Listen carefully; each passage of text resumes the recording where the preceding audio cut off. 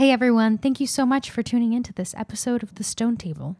Today is the fourth day of Holy Week, and together we're reflecting on Judas's betrayal of Jesus. This is a part of a series of devotionals that include prayer, scripture readings, and a brief commentary to help you reflect on the final week of Jesus' life. This is meant to accompany the devotional booklet titled 8 Days, which you can find at baylife.org/Easter. Before we get started, let's take a moment to be still before the Lord.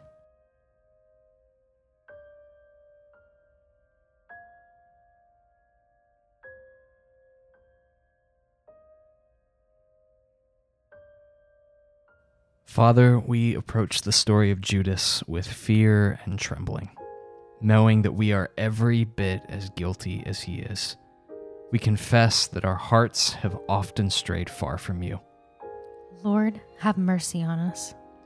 Jesus, we acknowledge that we have followed in the footsteps of your betrayer and turned our back on you in pursuit of fleeting passions, wealth, and material comfort. Christ, have mercy upon us. Holy Spirit, break our grip on the idols that have turned our hearts away. Sanctify us, wash us, and make us whole once more. Lead us back to the feet of Jesus, Spirit of truth. Amen.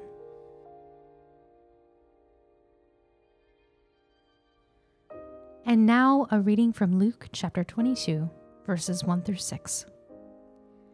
Now the feast of unleavened bread drew near, which is called the Passover. And the chief priests and the scribes were seeking how to put him to death, for they feared the people. Then Satan entered into Judas, called Iscariot, who was of the number of the 12. He went away and conferred with the chief priests and officers how he might betray him to them. And they were glad and agreed to give him money. So he consented and sought an opportunity to betray him to them in the absence of a crowd. Father, we often read the story of Judas with disdain, failing to realize that we are every bit as guilty as he. Forgive us for turning our back on Christ and settling for sins that cannot satisfy. Thank you, Lord, that in your mercy you take what is evil and you use it for good. Holy Spirit, where we are ashamed, remind us that Christ is faithful, even when we are faithless. Amen. So today's reading comes from Luke's Gospel, and it recounts the story of Judas's betrayal of Jesus for 30 pieces of silver. And if you haven't been following closely the story of all four Gospels, it may feel like this comes out of nowhere, but John sort of leaves some clues in his retelling of the final days of Jesus' life. In chapter 12 of John's Gospel, he talks about an event that took place in Bethany when Jesus was at the home of Mary, Martha, and Lazarus. And Mary, out of devotion to the Lord, takes an expensive jar of perfume and breaks it over Jesus to anoint him as sort of this lavish demonstration of her love and care for her Lord. And Judas gets upset about it and tells the disciples he's upset because the money could have been used to help the poor. But then in parentheses in your English Bible, John says that Judas mentioned that not because he cared about the poor, but because he was greedy and he loved money. And it kind of comes full circle when you come to Wednesday of Holy Week and see Judas betraying Jesus for 30 pieces of silver. Yes, and it's interesting because when we take a look at the amount of money that 30 pieces of silver were worth, I mean, even back in ancient days, that was not a whole lot of money. Not at all. I think in modern times, it might be the equivalent of $200. Right. It's the latest thing that we've read, and that may have changed with inflation, but that's not a big price to pay. And it's just interesting because Judas accepts a very low price, and that was the price of a slave in ancient times. And it's just interesting to look at that information and to realize that Judas really loved money, so much so that he was willing to do this for 30 pieces of silver. And this is not the very first time in the Bible that we see someone betrayed for pieces of silver. I mean, when we look at the story of Joseph in Genesis, his brother sold him for maybe less than that. Mm-hmm. Yeah, absolutely. And Joseph's story is a great parallel to Jesus' story. It's almost a shadow cast by the story of Jesus, because Joseph is sold into slavery by his brothers. He's betrayed for silver. And then Joseph, in God's providence, becomes the source of redemption for God's people.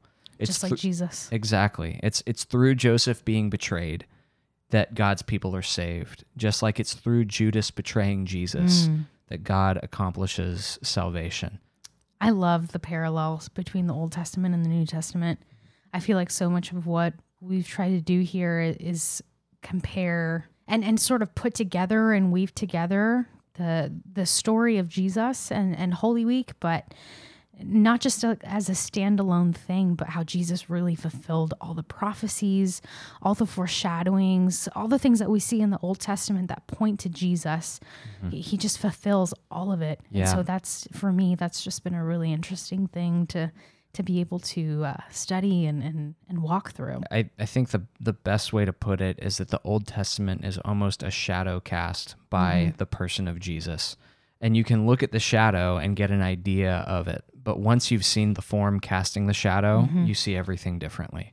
And so even the story of Joseph, when it's seen in light of Jesus, it becomes a type of Christ, that through betrayal, God saves his people. Just like through Judas's betrayal of Christ, God brings about redemption. So there's a Roman Catholic theologian and philosopher named Peter Kreeft who calls the cross cosmic judo. Now, are you familiar with judo at all? It's like a martial arts. Right, form. yeah. And the basic premise of judo is that you use your opponent's momentum and body weight against them. And this is essentially what happens on the cross. I think you notice this in Luke, that Judas is not acting alone when he betrays Jesus. Satan enters him. Right. Satan enters into Judas. In some way, the betrayal of Jesus is Satan's attempt at crushing the Messiah. And yet it's exactly through Satan's momentum and Satan's efforts that God turns the power of darkness in on itself and destroys death. And so the cross is this incredible act of God in which he uses the enemy's power against him. Yeah. So the betrayal of Judas is exactly like the betrayal of Joseph. Joseph, at the end of his story, tells his brothers who have come to be convicted of everything they've done. What you meant for evil, God meant for good. And then you come to the story of Jesus, and what Judas and what Satan meant for evil, God uses and purposes and ordains for salvation. So in light of all that we've heard, may God the Father bless you and keep you.